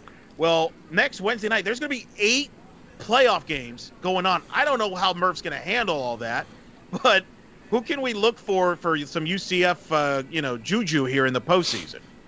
Well, the only guy we've got is Dan Winkler, because the Rockies aren't going to make it, the Mariners aren't going to make it, and Bo Taylor is at the alternate site for the Indians as their third catcher. So really, it's just Dan Winkler. But as we talked about on the last show, he's done pretty well. But since that last show, he's had 2 relief appearances in which he gave up runs and hasn't pitched the last couple of days. But he'll still probably make the Cubs playoff roster. He'll be in middle relief, hopefully in some high leverage situations. But that's the one guy. That's the only guy that UCF fans can latch on to here in the baseball playoffs, unless Cleveland suffers some sort of catching injury in the next few days, in which they have to call up Bo Taylor. Well, that's from a player standpoint. That's true, but Chad Mottola, UCF Athletic Hall of Famer, hitting coach with the Rays, the American League East champion Tampa Bay Rays. Yes. I want to mention that over again. What is your thoughts on Chad Mottola, the job he's done, and could this, depending on how they do in this postseason, could he become a managing candidate in Major League Baseball? Because the Rays have had a bunch of guys end up going to become managers from the Rays system, like Charlie Montoyo, Dave Martinez, Rocco Baldelli. Could depending on how they do this postseason, could Chad Mottola become a name? Because the Rays quietly have been one of the highest scoring run offenses in baseball. No, absolutely. I don't know his managerial prospects. I'm not even sure if, obviously you would like a payday and more notoriety, but I'm not sure. Sometimes guys don't want those gigs. They like where they're at. So I don't know that with Chad. I will say that if you thought the Tampa Bay Rays were going to have the second best record in Major League Baseball by the end of this weird season, look, we all thought they were going to be a playoff team. I think we all thought about that. But we thought their pitching was going to carry them and that they were going to score enough runs. Instead, what's happened is they've really battled through so many pitching injuries, and guys have had really good offensive seasons. And so, no, it's a lot of credit to Chad Mottola. If you want to root for UCF alum, you can root for the Rays as well, which I'm sure plenty of our listeners already do. How convenient. The Rays being the 1 seed in the American League playoffs, that is a thing that is about 95% going to happen. Wow. Tell you, man, what a weird year, 2020. More baseball coming our way. We got 8 teams in each league heading in, and best of 3 first round. I've been asking for that for years, and I finally got it. Thank goodness. Oh, you're the worst. I am. I own it. I just wish that they played all 3 games at the home field advantage teams site, but they're doing it neutral site anyway. So listen, I'm a Marlins fan. We may or may not get in. You realize we've lost games in this month by like 20 runs, 11 runs, and 15 runs, and we might still make the playoffs. That's probably a problem with your playoff format. I'm just saying, with all due respect. I don't think we should be in the playoffs. Well, no, you want to get into the playoffs, Eric, because every time the Marlins make the playoffs, they win the World Series. Well, if that happened this year, then boy, that's they've been they've been in the playoffs twice and won the World Series twice. What more do you want? Well, probably some better pitching right now because we're get out of Atlanta. We can't get anybody out on the Braves. Can we just do that? Get them out. All right. I will say that with 4 days to go in the season, the Marlins are a game clear in the playoffs. They would need, I think, 2 teams to pass them. So it's looking okay, Eric. I mean, I don't want to count those eggs yet. Well, are your Yankees going to lay down and give us a game or 2 here? I mean, or what are you guys going to do? Well, I think the Yankees are pretty much locked into the 4-5 game.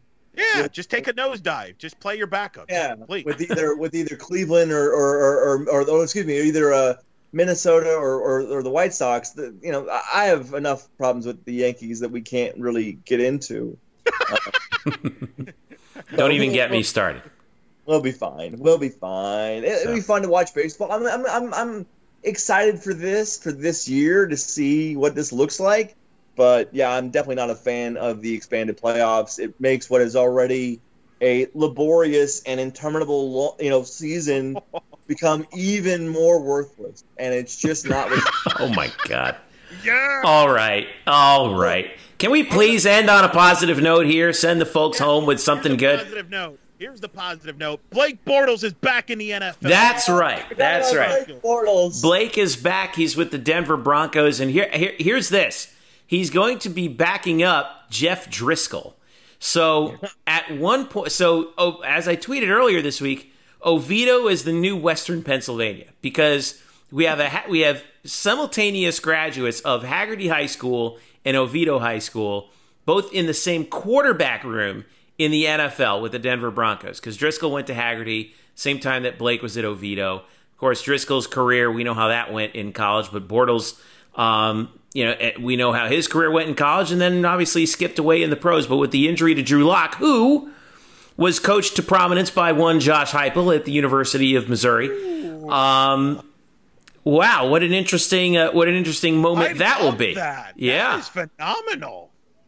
I'm telling you, man. Good. Could you imagine? I wish I'd known who had won the game, because I know Oviedo played Hagerty at some point in 2009, I think, right? I mean... Right.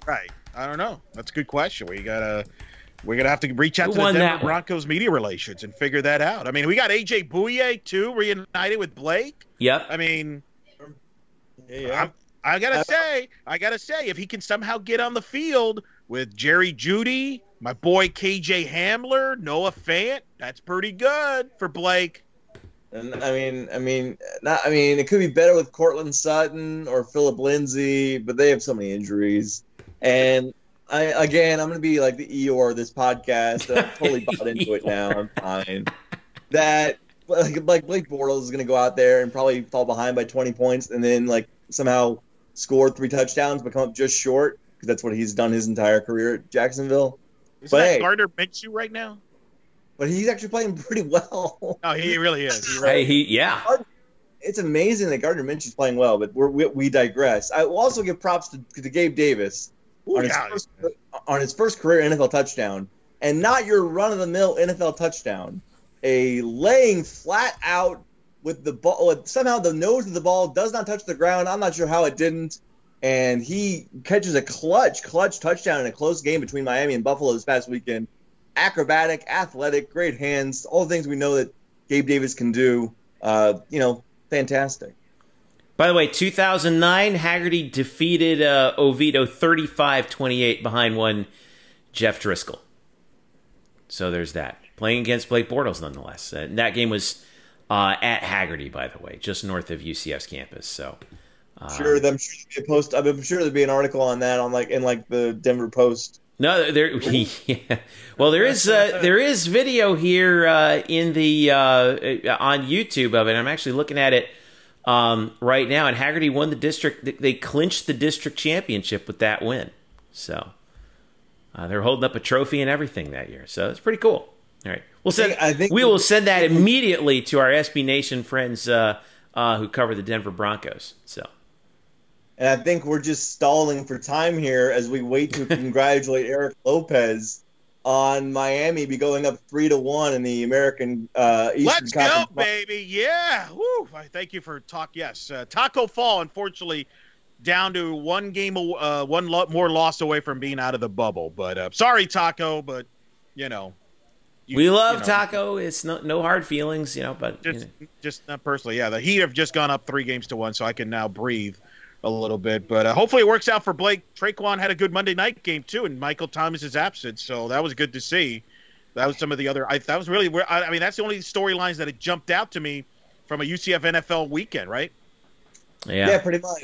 Traquan had that really nice catch and run where he fought off a few guys. That was really special. Kind of worried about that Saints offense without Michael Thomas though. It'll be interesting to see if Traquan. Can we Can somebody knock on Bill O'Brien's door, hit him in the head, and say, "Play Jordan Akins already. Stop playing this Fells guy at tight end, for God's sake." Well, it's because Darren Fells is a good blocker, basically. Now, they shouldn't have Darren Fells running routes, and that's the problem. See, Darren Fells scored a touchdown last weekend that totally should have belonged to Jordan Akins, because Darren Fells should not be running routes. It should be Jordan Akins. They're both the same size, but Akins is he's more of a mismatch. He's more athletic.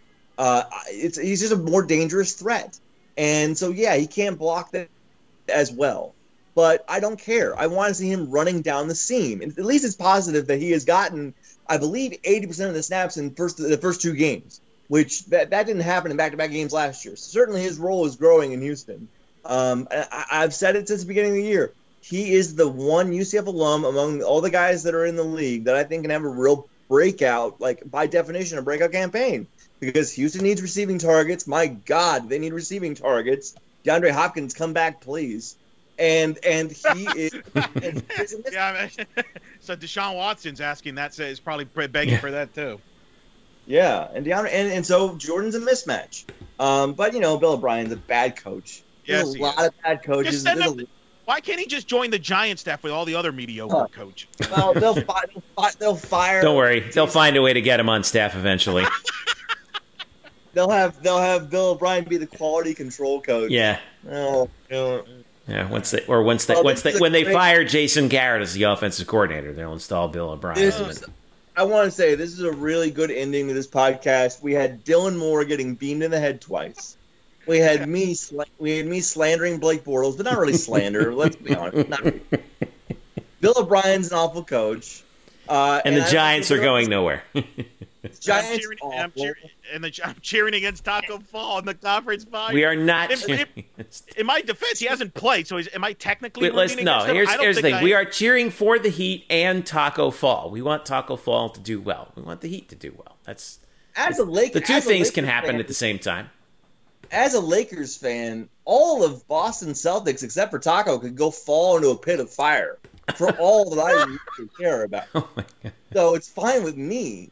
Also, this is great. Let's just wrap it up because this thing has gone completely off the rails. We've got this last segment has really been taken forever. Sorry, everybody. Make sure you follow us at UCF_Banneret on Twitter. Of course, follow us individually at Jeff_Sharon, Eric Lopez Elo, and Spokes_Murphy, especially on Saturday, where we will be following the game. Noon kickoff on ABC. Don't forget to get all of our latest news, our daily newsletter from Jeremy Brenner. Also, don't forget to follow all the rest of our staff members at Black and Gold Banneret, including Andrew Glukov at Statboy Drew, Danny Medina at Danny Medina News, and also, of course, Jeremy at Jeremy Brenner. And again, huge thanks to everybody who makes this all happen week in and week out. This is our time to shine here with football. So it was good to write about football again last week. It's going to be good to write about it again. Hopefully we can keep on going and not lose any games to COVID issues, and it would be a good thing for everybody as we can keep this thing moving forward. All right, for Eric and Brian, I'm Jeff. Thank you so much for listening. This has been the Black and Gold Banneret podcast. Enjoy the game at noon on ABC on Saturday. Catch you next week.